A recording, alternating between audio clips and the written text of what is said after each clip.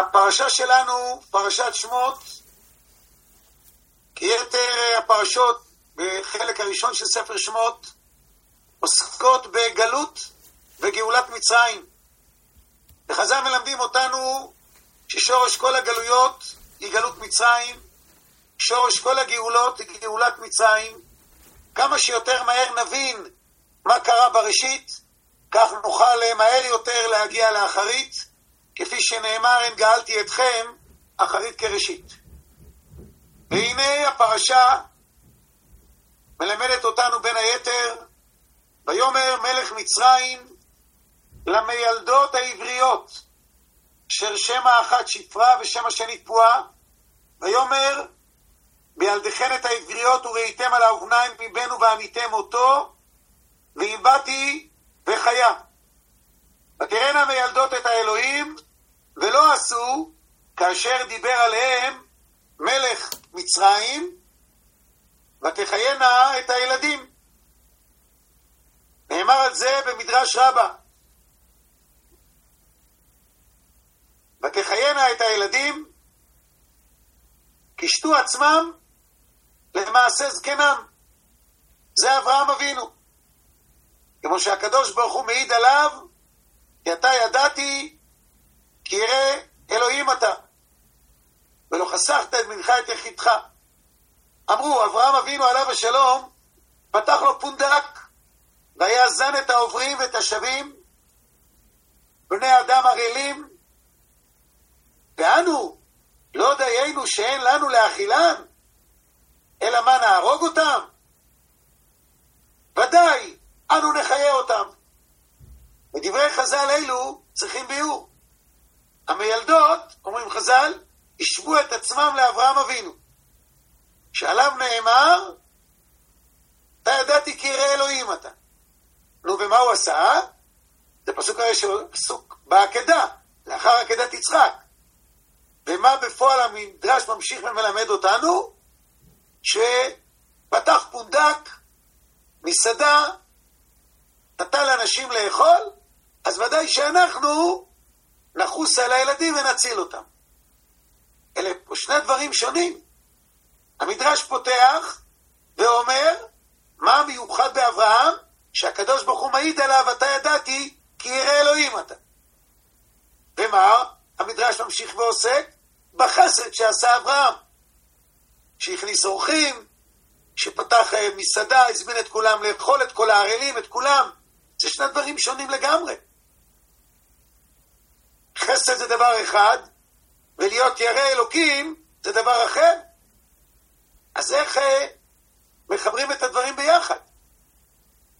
חז"ל אומרים לנו שאברהם היה ירא אלוקים, אתה ידעתי כי ירא אלוקים אתה, ומיד מביאים דוגמה של חסד, ולחסד הזה ישבו את עצמם המיילדות העבריות.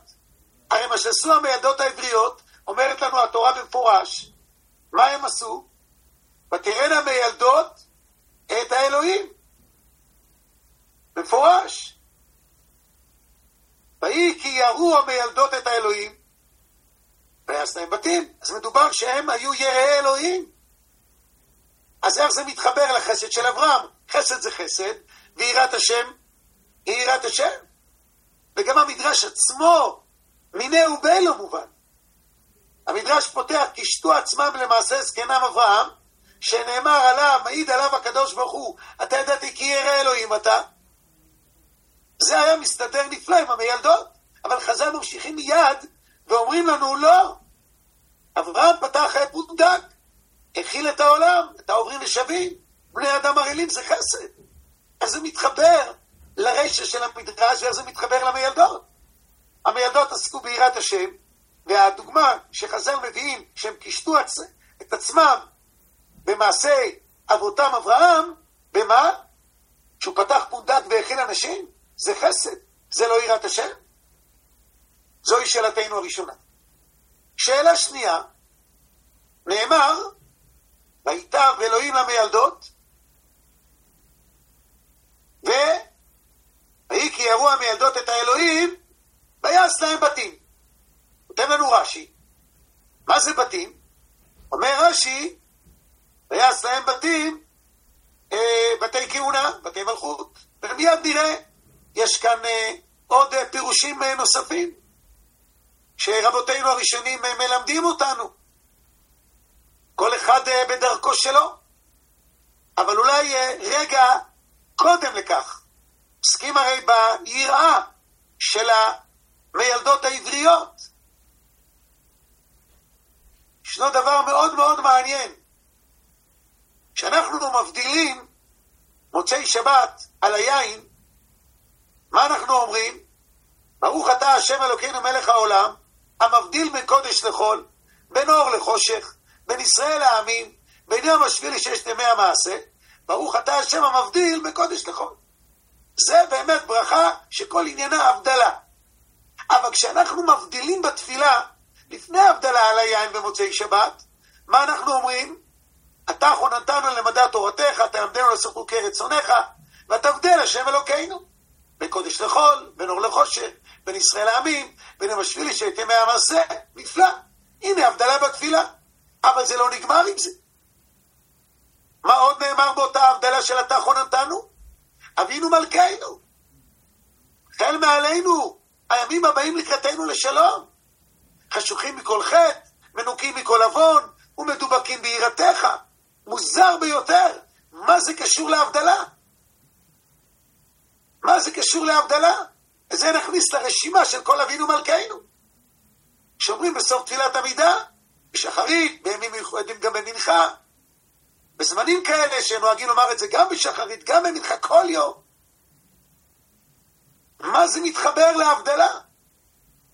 ואם זה באמת מאוד מאוד חשוב, למה זה לא מופיע גם בהבדלה על היין? רק בהבדלה לתפילה. אלה הם השאלות. ודרכם, בסייעתא דשמיא, נראה פה באמת דבר נפלא ביותר. באמת, מעין עולם הבא. שחז"ל מלמדים אותנו, כמובן איך הדברים הם מתחברים אלינו ליום יום שלנו. שוב בקיצור שאלתנו הראשונה, המילדות, נאמר עליהן, ותראינה המילדות את האלוהים ולא עשו כאשר דיבר עליהם פרעה מלך מצרים. אז חז"ל מבארים לנו מה הם עשו, קישטו את עצמם במעשה זקנם. מי זה אברהם? שעליו בורא העולם אומר, אתה ידעתי כי ירא אלוהים אתה. זה נפלא. הם היו יראים מהאלוהים, לא שמעו לדבר פרעה, שמעו לבורא עולם, ואברהם אבינו גם כן, וידעתי כי ירא אלוהים אתה. עד כאן אם זה היה כתוב זה נפלא. אבל חז"ל במדרש ממשיכים ואומרים, במה אברהם אבינו התעסק? פתח פונדק, הכניס בו אורחים, נתן להם לאכול לעוברים ושבים, בני אדם ערלים, כל אחד. אז הם אמרו קל וחומר. אז אנחנו ודאי שלא נהרוג את התינוקות. מה זה קשור אחד לשני? מה שאברהם אבינו פתח פונדק והכיל את האנשים, פירוש הדבר חסד. נתן לאנשים מי שרוצה שיבוא ויוכל, תוך כדי זה לימד אותם קצת, יש בורא עולם, יפה. איך זה מתחבר ליראת האלוקים של המילדות? על פניו זה לא מתחבר אחד לשני, ולא קרב זה אל זה. החסד של אברהם, איך מתחבר ליראה, יראת אלוקים של המילדות? זוהי שאלתנו הראשונה. שאלה שנייה, הואיל ועוסקים כבר במעלתם של המילדות, שהיו יראי אלוקים, מעניין ביותר. כל מוצאי שבת בהבדלה על כוס יין, מדברים על ההבדלות, בין קודש לחול, בין אור לחושך, בין ישראל לעמים, בין יום השביעי לששת ימי המעשה. אבל הבדלה בתפילה, מלבד שמזכירים את ההבדלות שעכשיו מנינו, מוסיפים תפילה, אבינו מלכנו. חל עלינו ימים באים לקראתנו, לשלום, שולחים מכל חטא, מדוקים מכל עוון ומדוקים ביראתך. מה זה מתקשר להבדלה? להבדלות השונות. למה הוסיפו את זה בתפילה ויקום מוסיפים? למה לא בהבדלה על הכוס?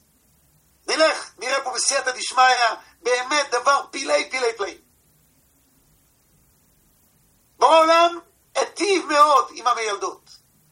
כך נאמר, ויעש להם בתים, ויטב אלוהים למילדות, ויהי כי יראו המילדות את האלוהים, ויעש להם בתים. אומר רש"י, מה זה הבתים? בתי כהונה, בתי מלכות. וכך כותב רש"י, בתי כהונה ולוויה ומלכות, שקרויים בתים. יש פסוקים על כך, כהונה ולוויה מיוחדת, ומלכות ממרים. החזקוני אומר, הסבר אחר, ויעש להם בתים, בנים. בנים נקראים בתים. הגענו למצרים, איך כתוב? איש וביתו באו. מה זה איש וביתו? ביתו, אשתו, ילדיו, הם כלולים תחת המילה בתים. העולם נתן להם ילדים בריאים, שלמים. הסבר אחר, מופיע ברבותינו הראשונים, פרעה שם אותם בבתים, בכלל לא מדובר על הקדוש ברוך הוא. ויעש להם בתים, פרעה שם אותם בבתים, וכל אישה שעמדה לילדת היו צריכים להביא אותה לבתים שהם היו שם, והמצרים היו מפקחים, אם זה בן, היו מה? זורקים אותו ליאור, אם בה תחיו אותה. והם מצאו את הדרך, למרות זאת,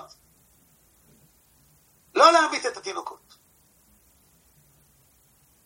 הסברים מאוד מעניינים. יש עוד רשימה ארוכה של הסברים מה זה ויעש להם בתים. אחד הדברים המעניינים, מאוד מעניינים, זה פירוש מה זה ויעש להם בתים. יהיה ספר שנקרא דגל מחנה אפרים. ספר נפלא עד מאוד. כתב אותו נכדו של הבעל שם טוב. ושם הוא כותב דבר מדהים. ויעש להם בתים. מה פירוש בתים? אנחנו יודעים, ראשית חוכמה, הסביר את דבריו, ראשית חוכמה, יראת השם. חוכמה זה דבר נפלא, אבל אם לאדם יש רק חוכמה, הוא יכול להשתמש עם החוכמה בצורה נפלאה, הוא יכול גם להשתמש עם החוכמה בצורה נוראה, להיות אכזר, להיות זה שהורס, מקלקל ומשמיד, משתמש בחוכמתו איך לפגוע בשני, ברשעות נוראה.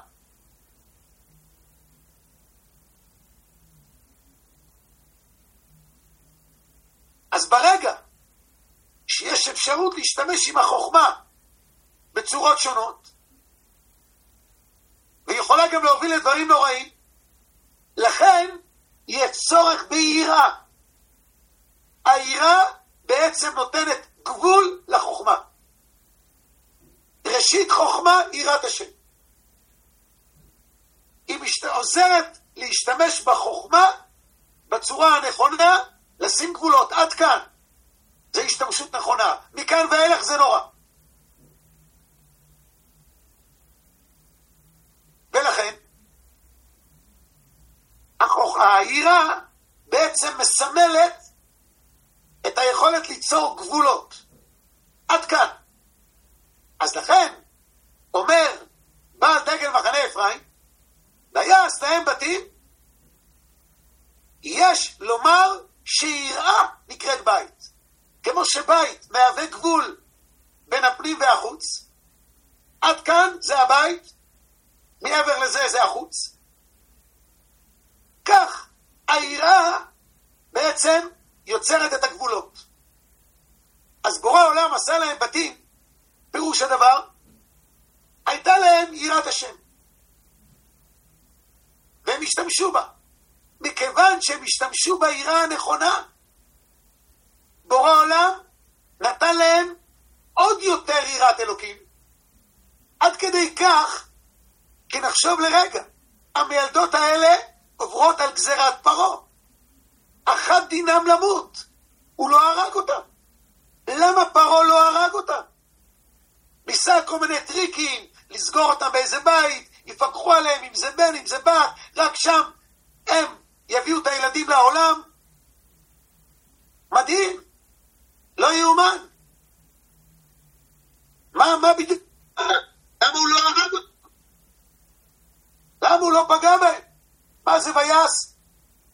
השאיר אותם בחיים? מדוע השאיר אותם בחיים? אלא כתוצאה מהיראת אלוקים שהייתה להם, הם קיבלו יראה כזאת נוספת. כשפרעה אמר, את זה אני לא עושה. להרוג אותם אני לא יכול. לא יכול. איך כתוב? שיש בו יראת שמיים, דבריו נשמעים. כי יש לזה רספקט. מתאים אוזן. מבינים כמה זה חשוב? כמה האדם הזה אומר דברים נכונים ויש הערכה אליו. אם כך, נלך צעד נוסף. איך אנחנו מבינים שלאדם באמת יש יראת שמיים? איך אנחנו מבינים את זה? איך זה בא לידי ביטוי? הנה, דוגמה. אומר לנו הגר"א, בפירושו על התורה פרשת וירא, ישנם שני מצוות שהתורה אומרת עליהן בלבד אריכות ימים. שילוח הקן וכיבוד הורים. כשאדם מכבד את הוריו, זה באמת דבר נפלא. זה חסד, זה הערכה, בגילאים שונים, במצבים שונים. זה באמת מראה לי מיוחדות. אבל ביחד עם זה, עדיין יש מקום לשאול. למה באמת האדם הזה מכבד את הוריו? למה הילדים מכבדים את ההורים? אולי ברוך השם, יש את הילדים האלה טבע של לעשות חסד, לעזור כמה שיותר לכולם, וודאי וודאי הם עוזרים, גם לאמא ואבא, גם לסבתא וסבא.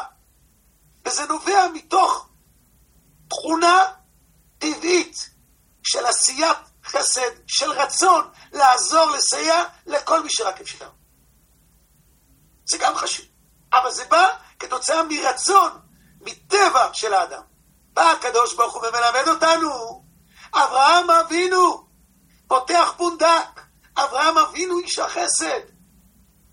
בצורה מדהימה, תיתן אמת יעקב חסד לאברהם. למה? כי כך הקדוש ברוך הוא ציווה.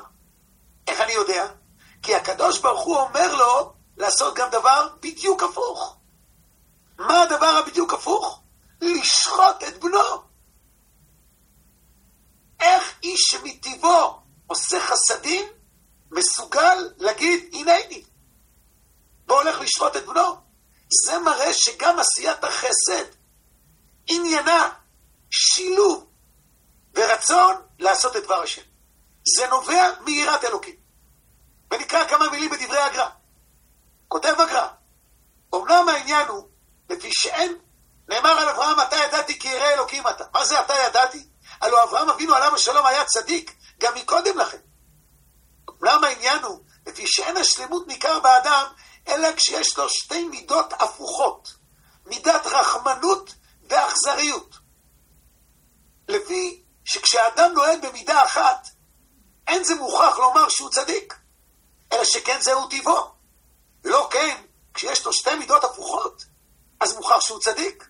לכן נתן השם יתברך לישראל מצוות של רחמנות, כמו כיבוד אב, שהיא מצווה גדולה.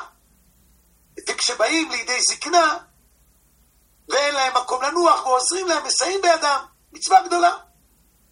אבל באותה מידה בורא עולם גם נותן מצווה אחרת הפוכה. שלח תשלח את האם, את הבנים תיקח לך. אין מחשבה ספונטנית, רגע למה צער בעלי חיים, מה קרה? למה לשלוח את האם? היא דוגרת על הביצה או לאפרוחים? מה זה? מה פתאום? אלא להראות בורא עולם, זה מה שאתה מבקש, זה מה שאנחנו עושים. אז ברגע שישנם מידות הפוכות ואדם עושה את שניהם, זה מראה שהוא עושה את זה מכוח יראת אלוקים, יראת שמיים וערכת ימים. אותו דבר אברהם אבינו פותח פונדק, מכניס אורחים, איש החסד, אולי זה טבעו, אבל ברגע שבורא עולם אומר לו לך תעקוד את בנך, זה ההפך הגמור, זה אכזריות נוראה, לא נתפסת. אברהם אומר, אני עושה את זה כי זה רצון השם, זה הוא מבקש, זה יראתי מבורא עולם. קשה, לא מבין, יש הרבה שאלות, זה ביקשת בורא עולם, זה אנחנו עושים עם ישראל. אז זה מגלה שגם החסד נעשה מכוח ציווי אלוקי, מכוח רצון של בורא עולם לראות אותנו ירא אלוקים, כן, לך תעשה חסד. יראת השם. אם ככה, זה מה שנאמר בקבלת התורה, ועתה אם שמוע תשמעו בקולי, ושמרתם את בריתי, והייתם לי סגולה מכל העמים, כי לי כל הארץ. ואתם תהיו לי ממלכת כהנים וגוי קדוש. אלה הדברים אשר תדבר עם בני ישראל. כי לי כל הארץ. אומר רש"י, מה זה? והייתם לי סגולה? שם בפרשת יתרו, אוצר חביב, סגולת מלכים. למלכים יש כלי יקר, אבנים טובות, טבעות, תכשיטים יקרים, שהמלכים גונזים אותם. כך אתם תהיו לי סגולה משאר האומות.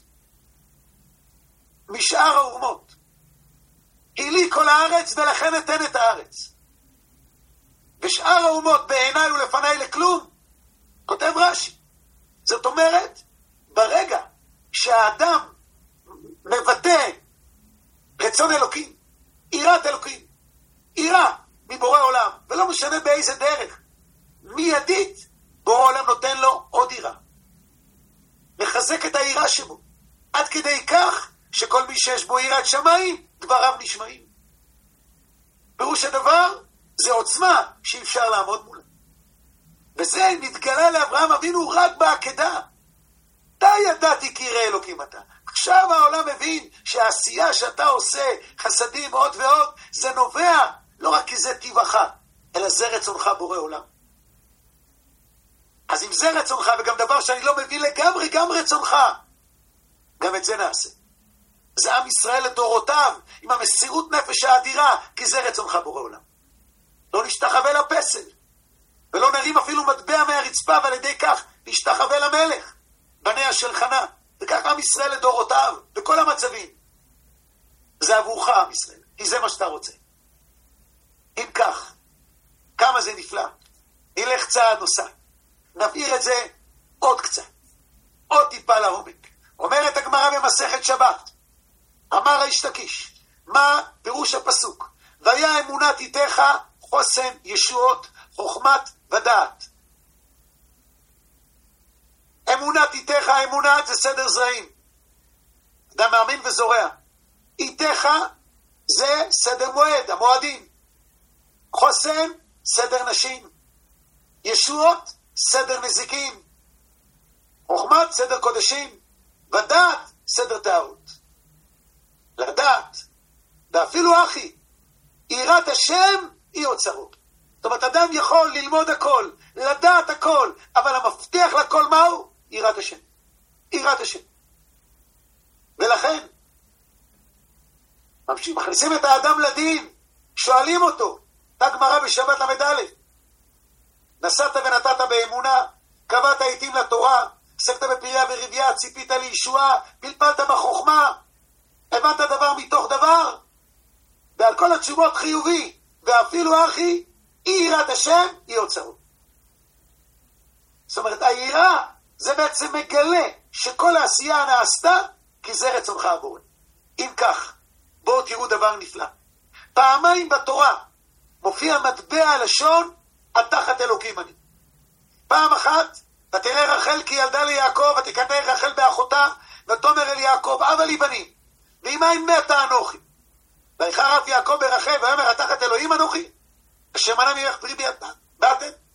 מה את רוצה ממני? מדברים עם הקדוש ברוך הוא. אני לא מחליט. אומרים לנו חז"ל יש עוד פעם אחת. תחת אלוקים בתורה. חוזרים על הלוויה של יעקב. סיומו של ספר בראשית. מה נאמר? ויפלו אחיו לפניו ואמרו ננו לך לעבדים. ואמר עליהם יוסף אל תיראו. כי התחת אלוהים אני. אין לכם מה לדאוג. עכשיו תראו דבר נפלא. אונקלוס, איך הוא מתרגם את שני המילים תחת אלוהים אני. ביחס לרחל, אומר אונקלוס, ותקיף אוגזא דיעקב ברחל, הוא כעס, ואמר, מיני את, בעיה, את פונה אליי, הלא מן קדם השם, תבאים, תתפללי אל השם. הוא מנע ממך פרי באתן, לא אליי. איך אונקלוס מתרגם, התחת אלוהים אני אצל יוסף? אמר לאון יוסף, אמר להם יוסף, לה, תתחילון, ארי, אתם יראים ממני, דחלה מי השם אנא, אני ירא מי השם. מה הפירוש הדבר? למה הוא לא אמר אותו דבר? תחת אלוהים אני, זהו. לא, אין לך מה לדאוג. הוא אומר להם, אתם יראים ממני, אני ירא את השם. מה הפירוש? אומר להם יוסף, דבר נפלא, ואת זה מלמד גם דגל מחנה אפרים, דבר נפלא ביותר. אומר להם, אתם יראים ממני, מי אני? מה אני יכול לעשות לכם? אני בשר ודם.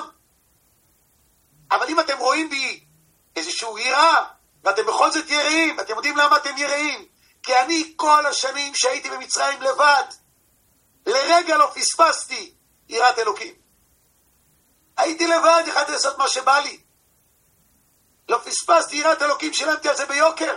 הייתי 12 שנים בבית האסורים. אני עומד לפני פרעה, אני אומר לו, בלעדי אלוקים יענה את שלום פרעה. אני אומר למצרים, אני לא קונה אתכם לעבד, כי גם אני עבד של השם. אז מכיוון שהייתה בי את היראה הזאת, בורא עולם נתן לי יראה נוספת. ולכן היראה שלכם ממני, זה לא ממני כי קוראים לי יוסף. אתם רואים את העוצמה של יראת השם. את העוצמה. מה שאתם יראים ממני הוא מחמת שאני זכיתי לאוצר של יראת השם. לכן אתם יראים ממני. אבל באמת ממני עצמי אין אתם צריכים ליראה. שאי אפשר לי לעשות לכם דבר מבלעדי השם. הנה, אתם חשבתם לרעה והכדור חושבה לטובה. מה שאתם יראים ממני הוא כי אני נעשיתי אוצר של יראת שמיים. כשהיראים מהשם, אני זכיתי לזה. אז זה מה שהוא אומר. אל תראו ממני יוסף, אלא כי יש לי יראת השם, כי שם השם נקרא עליי. כמה זה נפלא. ולכן, בואו תראו, נחזק את זה עוד קצת, את הדבר הזה. נאמר, רבי חנינא בן דוסא אומר, כל שירת חטאו קודמת לחוכמתו, חוכמתו מתקיימת. כל שחוכמתו קודמת ליראת חטאו, אין חוכמתו מתקיימת. אומר התוספות במסכת חגיגה, במפורש מלמד אותנו, בדף ט"ו עמוד ב', וזה לשונו. מי שירתו קודמת לחוכמתו, חוכמתו מתקיימת. ודואג, ואחיתופל, הם מראשי הסנהדרין, לא מגנה לו תורתן. למה? לפי שלא היה בהם יראה כלל. כלל, הכוונה היא כלל. ידעו הרבה, יותר מזה. המשנה בפרקי אבות מלמדת אותנו. ועשו סייג לתורה. כותב על כך רבינו יונה מרבותינו הראשונים. הסייג הוא דבר גדול ומשובח לעשות גדר למצוות. לבל יוכל להיכשל בהם. הירא את דבר השם. ולכך חז"ל נתנו לנו סייגים. תשמעו מה הוא אומר. חיבב המצווה יותר ממי שעושה המצווה. כי אין עשיית המצווה הוכחה ליראה, כמו השומר לסייגים, שהוא נזהר מתחילה שלא לבוא לידי פשיעה.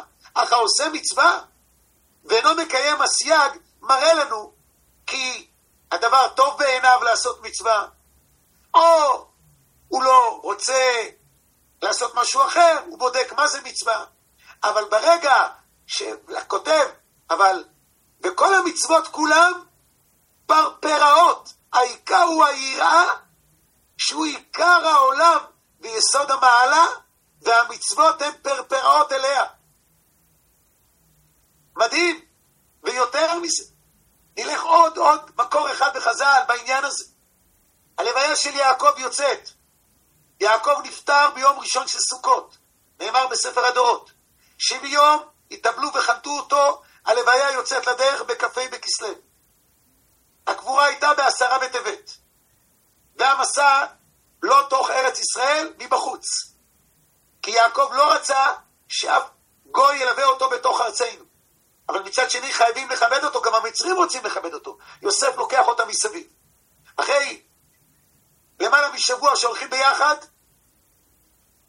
עם המצרים, ורואים את זה אנשי כנען ומבילים אבל כבד למצרים, מה קורה? יוסף אומר להם, עד כאן, תודה, כיבדתם אותי, את אבא, עכשיו אנחנו רק המשפחה לבד. הם נשארים לבד, מה צריכים לעשות? לחצות הירדן, סוף סוף לקבור את יעקב אבינו. לא, מקימים אוהל. ויעש לאביו אבל 7 ימים. למה? תקבור אותו, אחר כך תעשה לך אוהל, אבלים. אומר יוסף, לא. אנחנו נכנסים עכשיו לארץ ישראל עם אבא. רק יורדים לגלות, לא יודעים מתי היא תיגמר. איך אנחנו מחוברים בחזרה לבית? לאבא, לאמא, ליעקב, לשרה, רבקה, רחל, לאה, אברהם, יצחק. איך אנחנו מחוברים אליהם? אנחנו בשבוע הזה עם אבא נקבל החלטה. אין מצוות, אין מצוות. אי אפשר לקיים שום מצווה. עבודת פרחתי. אז איך בכל זאת? שם נפלה ההחלטה. לא שינו את שמם. היה להם שם מצרי, אבל היה להם גם שם עברי. לא שינו את לשונם, דיברו מצרית בצורה זוהמת, אבל גם ידעו לדבר בבית, לשון הקודש. ולא שינו את מלבושם, ודאי לבשו בגד מצרי. אבל הבינו, יש לנו עוד בגד, את הציצית, זה שלנו. זה הייתה החלטה שם באותו אוהל שבוע שלם. עכשיו אפשר להיכנס לארץ, ואנחנו בטוחים שנחזור אליה. נחזור אליה. זה מראה את היראה שיש בנו. יראת אלוקים, לא משנה באיזה רמה, ברגע שיש אותה, בורא עולם אומר, אתה תראה לי קצת, ייתן לך עוד יותר. וזה ייתן לך חוסן ועוצמה. ועם העוצמה והחוסן הזה, וראו כל עמי הארץ, כי שם השם, נקרא עליך ויראו ממך. נקרא עליך ויראו ממך. זה חז"ל מלמדים אותנו. וזה עינינו רואות. איזו התעוררות רוחנית יש בעם ישראל עכשיו. פשוט מדהים. מה ההתעוררות? כן, תגיד לי איך אומרים שמע ישראל. תביא ציצית. אפשר את התפילין גם.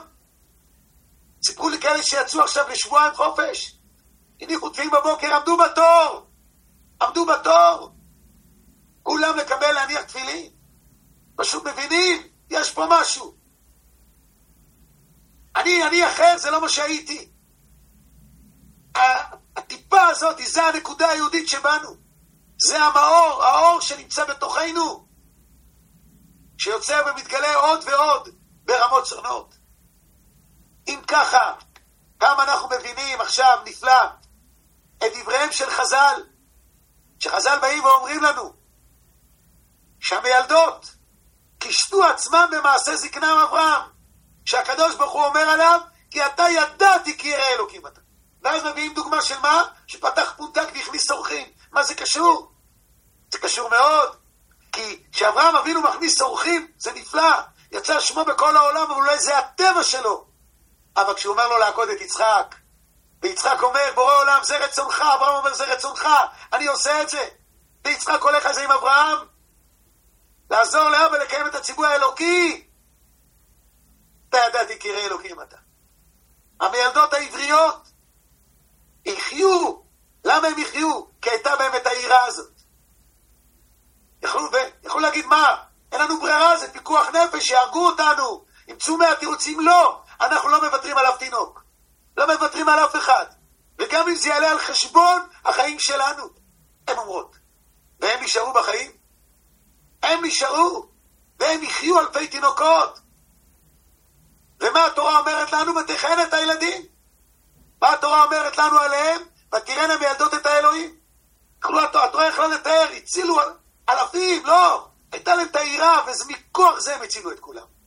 הייתה להם את ההבנה, שם הולך לפנינו. אז הם קיבלו את העוצמות האלה. ואם ככה, כמה זה נפלא, שאנחנו עושים הבדלה בתפילה. איך נאמר? אין הקדוש ברוך הוא בעולמו אלא האוצר של יראת שמיים. מה פירוש הדבר? חז"ל אומרים לנו שהתורה זה המפתח לבית. גמרא בשבת. והדירה זה היראה. זה היכולת ליצור את האיזונים ואת הגבולות. את זה חז"ל באים ומלמדים אותנו. נכנסים לשבוע חדש. זה בתפילה. הבדלה על הנר, על היין, זה להראות את ההבדלה וקודש לחול בהיבטים השונים, ממנו לחושך בין ישראל עמים וכו'. אבל בתפילה, כן, מוסיפים אבינו מלכנו. אבינו מלכנו! החל מעלינו ימים ימים לקראתנו. משוחים מכל חטא, מנוקים מכל עוון ומדובקים ביראתך. גם בעיסוקים שלנו ביום יום, כל אחד במשהו שרוצה יכול להתעסק. בורא עולם לא אמר אף פעם למישהו מה לעשות ולא יגיד. כל אחד ייהנה ממה שהוא אוהב.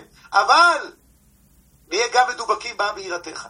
שבאמת נעשה את הדברים, בורא עולם זה אתה מבקש. בקטנה נעשה מה שאפשר. לא תמיד נצליח, אבל נשתדל, כי אתה רוצה. זה נותן לנו את העוצמה הגדולה. זה נותן לנו את החיות העצומה. וזה באה התורה ללמד אותנו. זה היה במצרים. למרות שבמצרים לא מעלו עצמם. כמו שחז"ל אומרים, היה קומל לחדש. למה? לא מעלו עצמם. אבל שמרו. על מה הם שמרו? על שמם, על לשונם, על מלבושם. זה בבית. לא תמיד ראו את זה בחוץ. אבל בורא עולם רואה את הכל. אם ככה, עם זה יצאו אחר כך מבית עבדים. עם זה יצאנו לחירות ולעוצמה הגדולה. וחז"ל מלמדים אותנו, אין גאלתי אתכם אחרית כראשית. מה שהיה בראשית יהיה גם כן באחרית. ועינינו רואות איזה התעוררות עצומה. איזה נקודה יהודית בכל אחד, קרובים ורחוקים, מתפתחת יותר ויותר. וכשאומרים את הדברים בהיבט הזה, זה נותן הרבה יותר כוחות. לעשות, לפעול, לבוא מקצה אחד של העולם לקצה השני, לעמוד במסירות נפש, לדעת אם גם יש אפשרות להישאר בבית, לא, אנחנו חוזרים להיות עם כולם, לא משאירים אותם. מה זה? זה מסירות נפש. ממה זה בא? בעולם, זה אנחנו עם ישראל, הילדים שלך. לכבודך, גלה כבוד מלכותך עלינו. מופע וינשא אל כל הארץ. זה נמצא אצל כל אחד. וכל המסירות לעזור ולסייע בכל דרך. ניקח באמת את ההיבט הזה מימי ילדות. יצאו פה מציאות חדשה, לידה, התחלה חדשה. מיילדת נקראת בלשון המשנה חכמה. למה היא נקראת חכמה? בדרך כלל אפשר להסביר איזה חכמה רואה את הנולד. היא הראשונה שרואה את הלידה, את התינוק שמגיע לעולם. אבל נקראים חכמה, כי יש את השילוב של החוכמה והיראה ביחד. שיש את האיזונים ביניהם. אתה ידעתי, כי ירא אלוקים אתה. ניקח את ההיבט הזה איתנו, ליום יום שלנו. הנזכה באמת, יש לנו אותו, נפתח את זה עוד קצת. הנזכה באמת יתקיים בנו במהרה. אין גאלתי אתכם אחרית כראשית. נזכה באמת להבטחה שבורא עולם הבטיח לאברהם בעקדה, ירבה הרבה את זרעך. כל ההבטחות שהבטיח לנו בורא עולם נובעים מכוח זה. ובבן הנעקד ישבית מדנינו. ונזכה באמת לראות את האור של הגאולה, שם בהר מרור מרים, שהיה החיבור בין שמיים וארץ לראשונה. ראה את זה יצחק אבינו על המזבח. נראה כולנו עם ישראל וכל עולם יכיר במעלתנו, ונזכה באמת לאור גדול של ברכה, של שמחה, ובורא עולם ירפא את כל הפצועים, ישחרר את כל השבויים, ויקיצו ברחמים ישני עפר, ונזכה כולנו באמת לשמחה של גאולה, של ברכה, של מילוי כל משאלות ליבנו לטובה.